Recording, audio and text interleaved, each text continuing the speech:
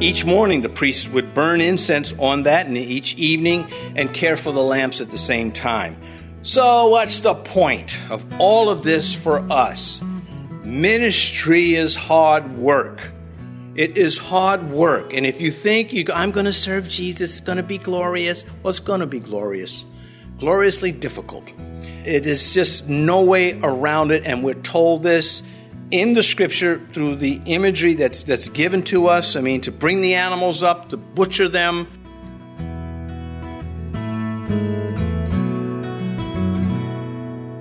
This is Cross-Reference Radio with our pastor and teacher, Rick Gaston.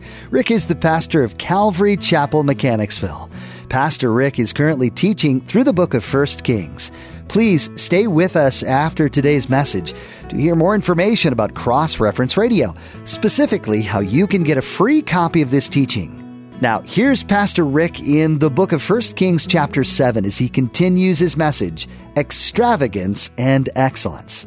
The oxen, so necessary in that agrarian culture, it spoke of strength and labor, and together in this picture you have the effort necessary to uphold cleansing, which the water represented at the temple.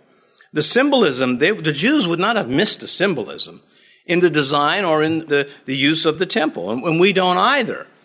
I mean, when we see 3 crosses, we know immediately what that means. One of the people on one of those crosses went to hell. The other 2 did not. And there's a whole story behind these things.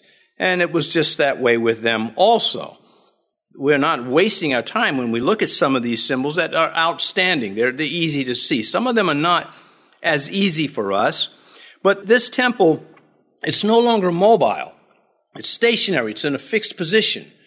So with Moses, God in his mercy designed the temple so it could be portable and they could move it without too much effort. I guess the Ark of the Covenant, if he had made it solid gold, they couldn't walk with that through the desert. But he overlays wood and the planks for the temple and all the things like that. It was all manageable. Well, now that it's stationary, they're not restricted by that. And God, who's designed this and handed it to David, this is going to make perfect sense to have a constant reservoir of water on the Temple Mount. Ahaz, that dirty, rotten scoundrel king that comes later, he's going to eliminate the bronze oxen and cut them up and set this giant basin on a stone. You get that in 2 Kings 16. Verse 26, it was a handbreadth thick, and its brim was shaped like the brim of a cup, like a lily blossom. It contained 2,000 baths. It would take a lot to fill this basin. How many buckets? It's 3 inches thick. It usually holds 12,000 gallons of water. It has a capacity for 17,000 gallons of water, like 23 tons of water. So a water tower without the lid.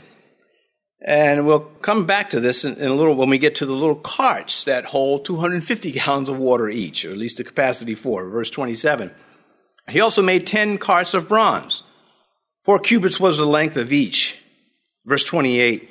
And this was the design of the carts. They had panels, and the panels were between frames. On the panels between the frames were lions, oxen, and cherubim. And on the frames, a pedestal on top. Below the lions, the oxen, the wreaths, and the plated wood. The lions speak, of course, courage and strength, military might in this case, because it's the kingdom oxen without the cotton. The oxen speak of the economy, and the cherubim, the spiritual facet, God's kingdom. So that's the symbolism on these carts. So you have these carts, and on top of the cart's going to go another basin, a smaller one than, of course, that giant sea. And these will be manageable by the priest. So they'll go over to the bronze, sea of bronze, that water reservoir, and be able to draw from it. It's not stated, but, I mean, they certainly had some practical way of functioning with these things, of refilling it. And so now Moses' temple had 1 laver. This one has 1 giant reservoir and 10 portable lavers. so that the priests can conduct their duties, and we'll come to that. Now, verse 30 through 35, does anyone want to stand up and read out loud in the Russian language? We can do that. We go to verse 37, because those are the details of these carts. They have wheels and axles, and they have, looks like little braking system to keep them stationary from rolling away. So they're thought out well. Verse 37, thus he made 10 carts. All of them were of the same mold, one measure and one shape. So uniformed and unitarian, these carts were. Beautifully decorated metal wagons, mostly bronze. Verse 38. And I pause there. It has certainly an alloy strong enough to be able to hold the water. And because the capacities are given, doesn't mean that's how much they put in. You need some space to control swishing around. I'm sure they, don't fill it up. I told you that, Ira. Just get it halfway. It's going to swish out. And water is pretty heavy. So verse 38, then he made 10 lavers of bronze. Each laver contained 40 baths. Each laver was 4 cubits. On each of the 10 carts was a laver. So these are the basins that sat atop of the carts. The carts were 6 foot square and 4.5 feet high. So they're, like a hors d'oeuvre cart at some restaurants.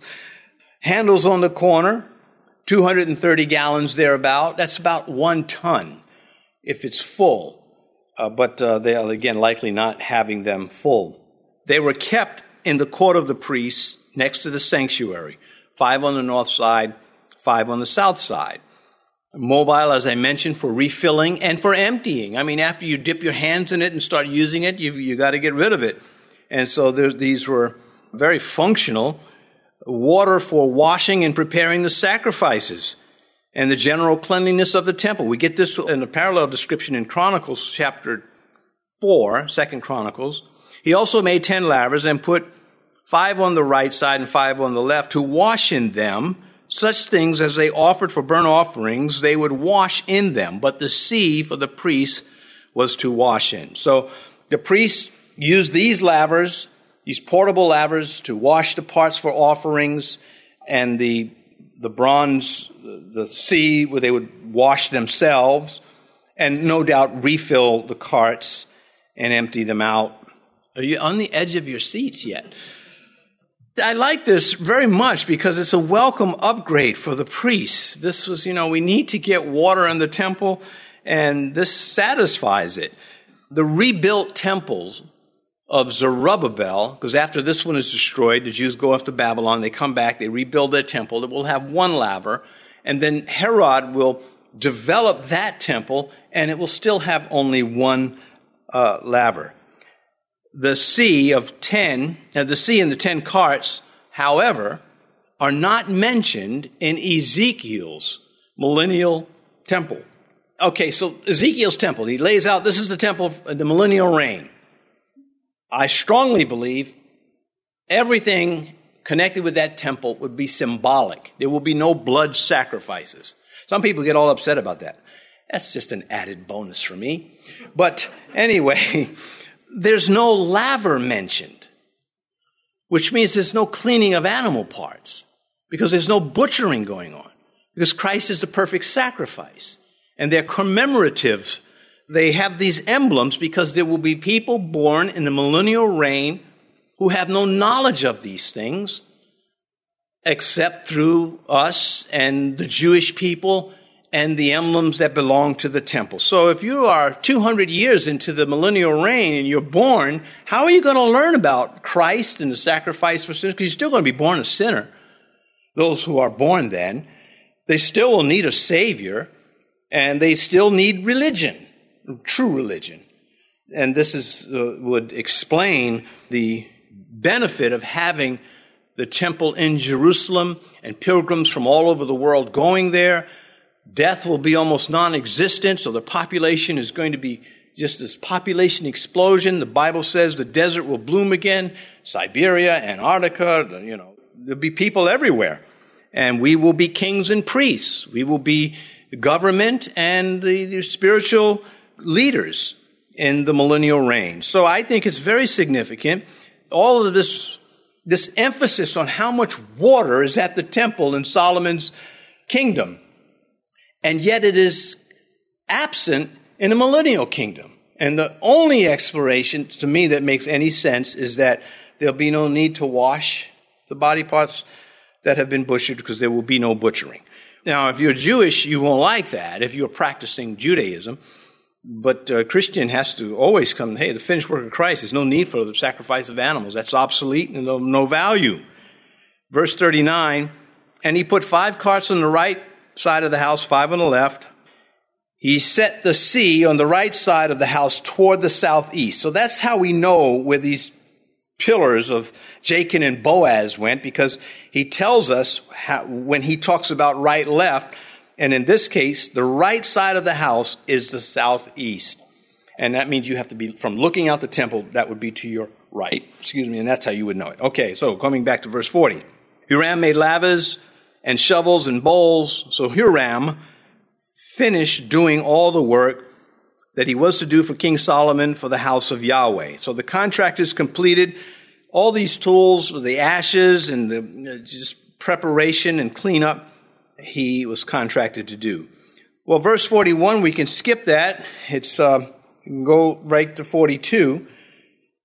400 pomegranates for the 2 networks, 2 rows of pomegranates for each network. And so, again, bringing attention to these pomegranates that spoke of abundance. Verse 43, the 10 carts, the 10 lavers on the carts, 1 sea, and 12 oxen under the sea. This made up their water system. Verse 45, the pots, the shovels, the bowls, all these articles which Huram made for King Solomon for the house of Yahweh were of burnished bronze. Of course, he had an army of helpers. The bowls would be there to collect the blood. Then there, once a year, of course, there was the sacrificial splashing of the blood at the golden altar, but the place was not it was a slaughterhouse and a butcher shop, but it was kept clean relative to what was going on. Verse 46, in the plain of Jordan, the king had them cast in clay molds between Sukkoth and Zaratan. You say, why does he put that in there? Well, these places were 40 miles away. So it's kind of interesting. In those days before vehicles, cars and trucks, they're hauling everything on donkeys and carts or rollers, depending on what it is. And it is impressive. This is probably the heaviest chapter in Kings. I've been ready for this. When we were finishing up Judges, we're going to get to Kings, and those first 10 chapters, I mean, they're just tough. And this is why. Verse 47, so Solomon did not weigh all the articles because there were so many, and the weight of the bronze was not determined. Well, David is the one that saved up the bulk of this bronze. 1 Chronicles 22, and David prepared iron in abundance for the nails and the doors of the gates and for the joints, and bronze in abundance beyond measure. So they had a surplus of material.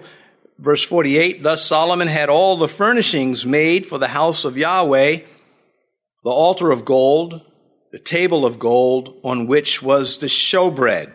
No dimensions are given for the altar and the lampstand. Never in the Bible is the lampstand or the dimensions given, speaking of unlimited light. But the altar is probably the same size as Moses, 3 foot high, 18 wide, because he just burnt incense on that altar.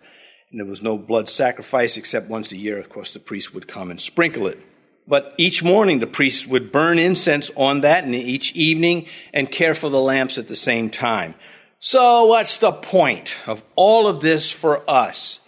Ministry is hard work.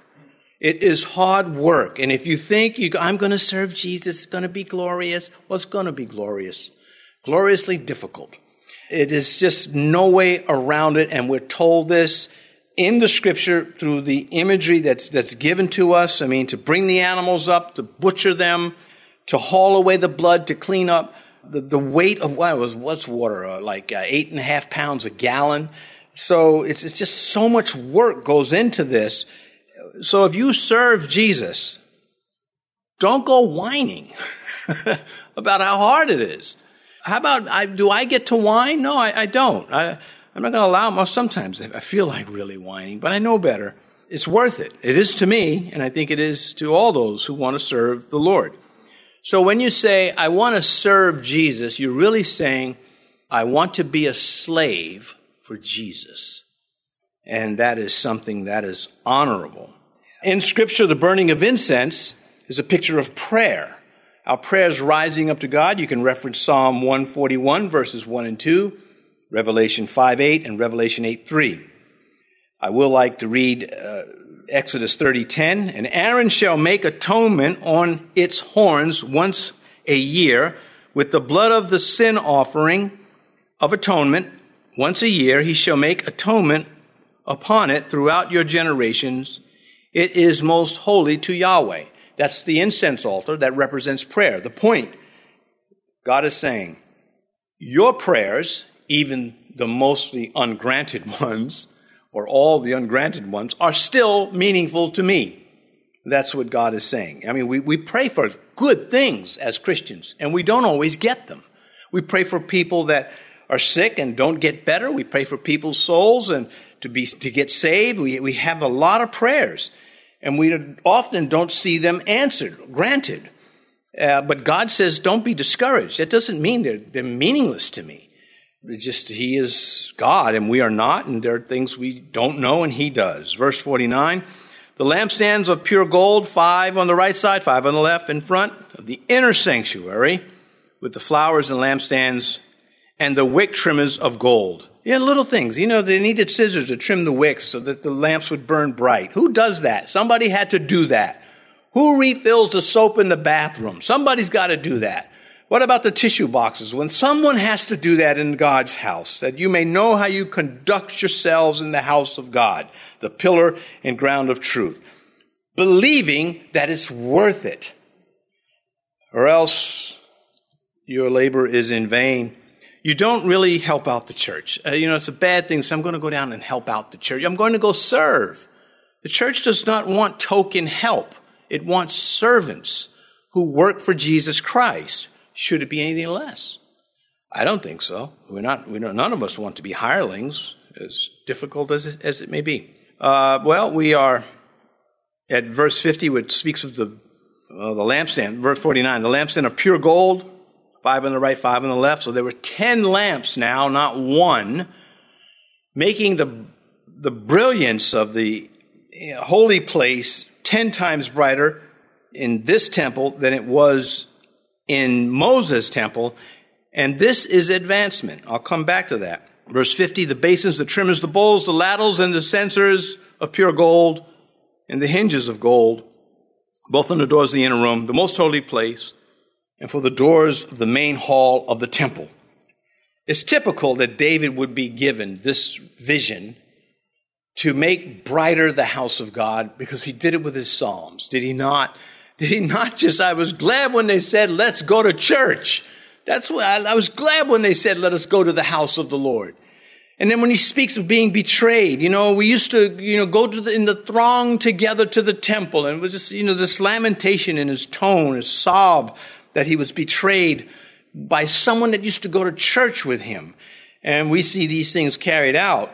But it is very appropriate of God of all the men and women that he had to choose from, to say, David, I want you to give the prince to my temple, and I want it to be 10 times brighter. And I want it to make difficult service easier with all that water. I mean, they're just having a place for it. Isaiah 60, verse 1 and 3, arise and shine, for your light has come, and the glory of Yahweh has risen upon you. For behold, the darkness shall cover the earth, and deep darkness the people. But Yahweh will arise over you, and his glory will be upon you. The Gentiles shall come to you, to your light, the kings to the brightness of your rising. Well, that's millennial. It is unfortunate that the Jewish people never really learned how to invite the outsider in. They just never got it. Not until Paul comes along. In all their history, they never let their light shine to the Gentiles enough to bring them in. It often repelled them. And today in the church, we have to be careful because we're not supposed to lasso people to get them to come to church. We'll let the light shine. And when they come, they have to learn how to behave in the house of God. Otherwise, you're building a foundation on rubble that will collapse. These laws, these principles, Christians often apply them everywhere in life except the house of God. And then scratch their head and wonder why, the Bible's not preached in churches anymore. There's a reason for that. It's not magic. I think most men, when they're called to ministry, they want to preach the gospel and the truth in the word. And in many churches, they're not allowed to. Some churches are structured where they don't have that burden, but most churches, the pastors just can't speak what they want because they have to answer to a board and not a lord. And that is a big problem. John's gospel, then Jesus spoke to them again, saying, I am the light of the world. He who follows me shall not walk in darkness, but have the light of life. And so this temple, 10 times brighter. As a Christian, I'm supposed to be 10 times brighter. It's one of the lessons coming out of this. Again, is my walk. So, in our desperation, we shouldn't have a desperation like this, but some have this desperation to reach the lost or to bring people into the house of God. And that is a killer because that means you will surrender high principles to get them to come in and break down more high principles instead of just saying, hey, it's a take it or leave it deal. This is it. Don't you want that from a car dealer? Wouldn't it be nice to say, how much is it? And I want to know that I'm paying the same thing that guy's paying. Everybody else love the haggling at the car dealers? Man, you just always feel like, man, I bet you I left $8,000 on the table. And they're all snickering. I know that's probably not true, but you feel that way. So with the house of God, you want people to come in and say, listen, this is how we do it. There's no tricks. This is it. What you see is what it is. Boy, that would be refreshing to me. It was that way at Costa Mesa. I mean, you'd go there and before it became defiled, you would go there and man, it was like this is New Testament Christianity. As close as you can get to the book of Acts. And now they just preach anything, unfortunately. Joseph Parker, I believe it was Joseph Parker, was a great pastor in England back in the mid-19th century. And he said from the pulpit, when I die, if a man should come into this church and preach any heresy, let Ichabod be written across the door of the church. Joseph Parker died. Sure hoping it's Joseph Parker. I know he's dead but in heaven, but I'm pretty sure it was him. The man that replaced him started out strong and then began to become a heretic in his preaching. And somebody who heard Joseph Parker say that painted on the door, Ichabod, the glory has departed. Man, that's Christianity. Oh, and vandalism too. You just say to yourself, well, it may not have worked for that church. Did anybody look at that and say, we have to get our act together? That is, we have departed. Well, if they did not, others can hear that story and say, well, as best as I can, I'm not going to let that happen to me. Verse 51. So all the work that King Solomon had done for the house of Yahweh was finished, and Solomon brought in the things which his father David had dedicated, the silver and the gold and the furnishings. He put them in the treasuries of the house of Yahweh. Surplus of wealth, even after all that labor and painting or overlaying everything with gold, still there was a surplus. So Solomon deposits that into the trust of the church or the temple. They could buy supplies and sustain themselves.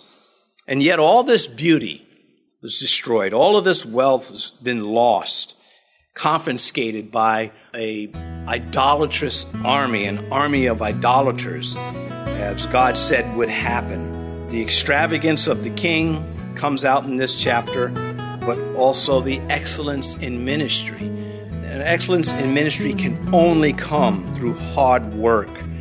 and then a little bit more hard work. Thanks for joining us for today's teaching on Cross Reference Radio. This is the daily radio ministry of Pastor Rick Gaston of Calvary Chapel, Mechanicsville in Virginia. We trust that what you've heard today in the book of 1 Kings has had a lasting imprint on your life. If you'd like to listen to more teachings from this series or share it with someone you know, please visit crossreferenceradio.com.